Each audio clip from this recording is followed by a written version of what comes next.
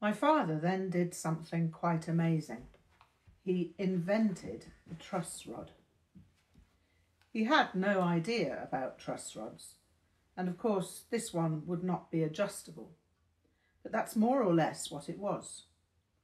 It was an iron bar, however, as it was all that he had that would work, and my father was ever one for overbuilding. I remembered the time he'd repaired my Uncle Bert's leather motorcycle jacket, but riveted a piece of linoleum to it. It was as ugly as hell, but it served to keep the wind out, and my Uncle Bert was as pleased as Punch. I was also as pleased as Punch, because the iron bar quadrupled the weight of the guitar. He then drilled tiny holes through the plastic into the wood and used a countersinking drill in order that the screw heads would not stand proud of the surface. He then made the block of wood secure with 24 small brass screws. As the front is exposed, because I had to cut the plastic away, I've set the block of wood level with the face of the guitar. To overcome any weakness to the structure, I'm setting these screws into the bottom and sides, he told me. This is in order that the pull of the strings will be spread over the body as much as possible. That way the plastic will not give way under the strain. He then went on to set a small brass rod where the existing nut was situated. He made 4 grooves with a delicate file in which to set the strings, and the job was complete. My father had been in the Royal Engineers in the army and seemed to understand things like stress factors and all kinds of mysteries. Suddenly, there it was, and all I had to do was refit the strings and set them on the bridge. One weekend trip to Steve's house, and his father set about placing the bridge in such a way as to make it sound like a musical instrument. Well, Vic, your father can certainly set his hand to anything. I would never have credited it. This is now almost a real guitar. I cannot get the intonation accurate over the entire neck, but as long as you only play up to the 7th fret, it shouldn't sound too bad. Not too bad at all. I thanked Mr. Bruce profusely, and Steve and I went off to see what sort of sound we could get out of it. I loved the fact that it now had wooden parts. I loved the brass screw heads visible on the soundboard and the brass nut. I loved the dull gleam of the steel tailpiece. The sound left a lot to be desired, but the improvement had been staggering. Somehow this was an instrument more likely to attract Papa Legba's attention. It was a poor man's guitar, but bluesmen were poor, so that was a mark in its favour. Steve put the guitar into open E tuning for me and gave me a set of pitch pipes in order that I could tune it when it lost its tuning. I've tuned it to the top 4 strings of a guitar, Vic, because that won't bow the neck. I've also tuned it down lower, so it isn't really E, it's D, but the shape of the chord is still E. In this tuning, you could do things like this.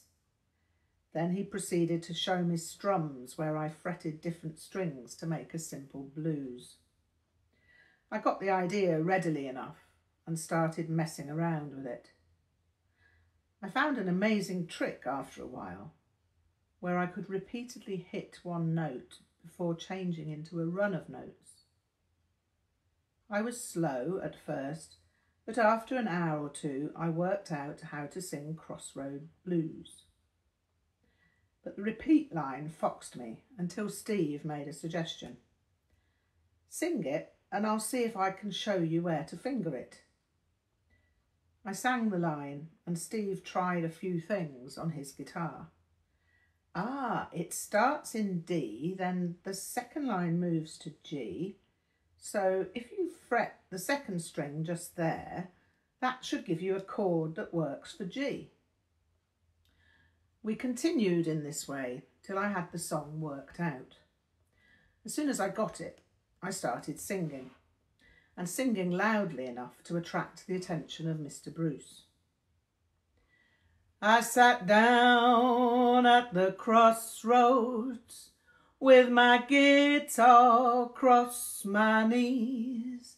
I sat down at the crossroads with my guitar across my knees. Papa Legba, have some mercy on this poor white boy, if you please. Not the original words, of course, but I'd never seen them written down, and I'd swung my own change on what I remembered. Going down to the crossroads, take my midnight ride. Going down to the crossroads, take my midnight ride. Nobody gonna see me, so I'll just ride on by. Going down to Runford, gonna ride there by and by. Yeah, going down to Runford, I'm gonna ride there by and by. Then I'll play that Barrel House Baby down by the riverside. I don't run, I can't run, tell my friend Stephen Bruce. Run, I can run, yeah, tell my friend Stephen Bruce that I'll be riding to the crossroads. Lord, I believe I'm cutting loose. Mr. Bruce had been standing in the doorway whilst I'd been singing and came in along with Mrs. Bruce. They both had huge smiles on their faces as they gave me a round of applause. Delta blues in Surrey, England, eh? That is something I would never have imagined, chuckled Mr. Bruce. Where did you learn that? And how clever of you to change the words. It was on a record that Mr. Love had, but the words are not the same, as you noticed. Mr. Love said that bluesmen always change the words of songs to make them their own. He lived in our road, but he died. He was going to leave me his records in his will, but then it never happened because he had to go to a mental hospital where I wasn't allowed to visit him. That changed the Bruce's expressions.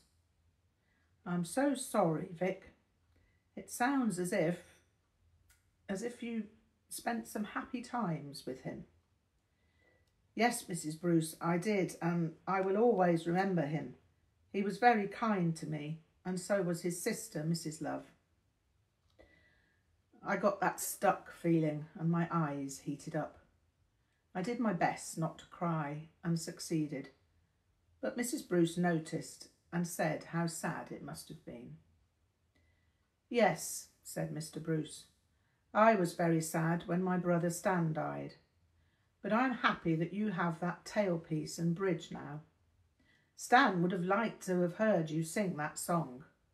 And I must say you have a very powerful voice for one so young. Thank you, Mr. Bruce. I want to be a bluesman one day, and you have to have a powerful voice for that. Mr. Bruce had heard of Robert Johnson, who wrote Crossroads Blues, and we talked for a while about the different bluesmen and blueswomen I knew. Bessie Smith, Big Mama Thornton, Ma Rainey, Son House, Charlie Patton, Petey Wheatstraw, Blind Lemon Jefferson, and of course Big Bill Brunsey. Mr. Bruce liked Bessie Smith because her blues was similar in some ways to jazz. He pulled out his guitar and played one of her songs. It was very intricate and he didn't sing, but I recognised the song. A Ford is a car everybody wanna ride. Jump on and you will see. I got Ford engine movements in my hips. It's under my guarantee. I joined in. Of course, coughed Mr. Bruce at the end of the song. This is not a song you could sing anywhere. It's a trifle risque, offered Mrs. Bruce. Yes, my dear, quite so. But I suppose one has to consider the historical context, and perhaps, Vic, you might be careful not to let your father hear you sing anything like this. I'm sorry, Mr. and Mrs. Bruce, I didn't mean to. Think nothing of it, Vic. Think nothing of it. There are many things of great historical interest that aren't exactly proper, and it would be a shame to lose such things. Anyway, I started playing the song, so you were perfectly right to join in. It is entirely my responsibility, and you made a fine job of singing it. Steve was in hysterics after his parents left the room. You're a total maniac, Vic, he laughed. That really surprised my parents, but I think they enjoyed it. I could see my mother smiling, so it's not a problem.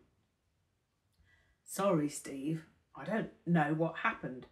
I just got carried away by what your father said about my voice, and then he started playing that Bessie Smith number, and I was really excited because I knew the words. Maybe you could tell your parents that I'd never sing anything like that at home, because I wouldn't like them to be worried about it or anything. I won't sing anything like that again here either. I think that might be better, Steve laughed, or at least not when my parents are around. I don't think they mind, but they probably feel responsible, and they wouldn't want your father hearing that my dad had accompanied you singing that Bessie Smith song. He'd probably go through the roof. I was happy with having turned a stupid piece of nonsense into a workable guitar, but in some way I was happier about the inventiveness of it all. It was thrilling that such things were possible. At one moment there's nothing, a worthless object. Then there's an idea, and that idea can be followed. It takes hard work and perseverance, but then something real happens. It seemed fascinating the way in which other people would help once they saw that you were serious and working hard to make something happen. Who'd have thought that Mr. Bruce and my father would almost have cooperated in putting me on the road to the Mississippi Delta? I pondered the question of invention and inventiveness and concluded that inventiveness must be important in Buddhism. It must be important because ideas come out of nowhere. Ideas come out of emptiness, as everything comes out of emptiness. You could just be sitting there and an idea would spring into existence. I'd read the term plenum void. It was in one of the Buddhist books with which I'd struggled and come away with a greater sense of how the universe functioned. The plenum void was the nothingness that was continually giving rise to somethingness. In terms of science, there was voidness, and then suddenly there were atoms. Then the atoms, in their endless trillions, became solidness. Then that solidness exploded into suns that flew off in every direction, some with orbiting planets, and some of those planets with orbiting moons.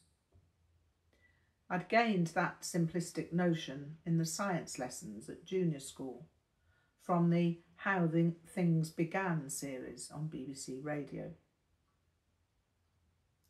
Apart from non-dual awareness, it seemed that science and Buddhism were quite similar in how they saw existence.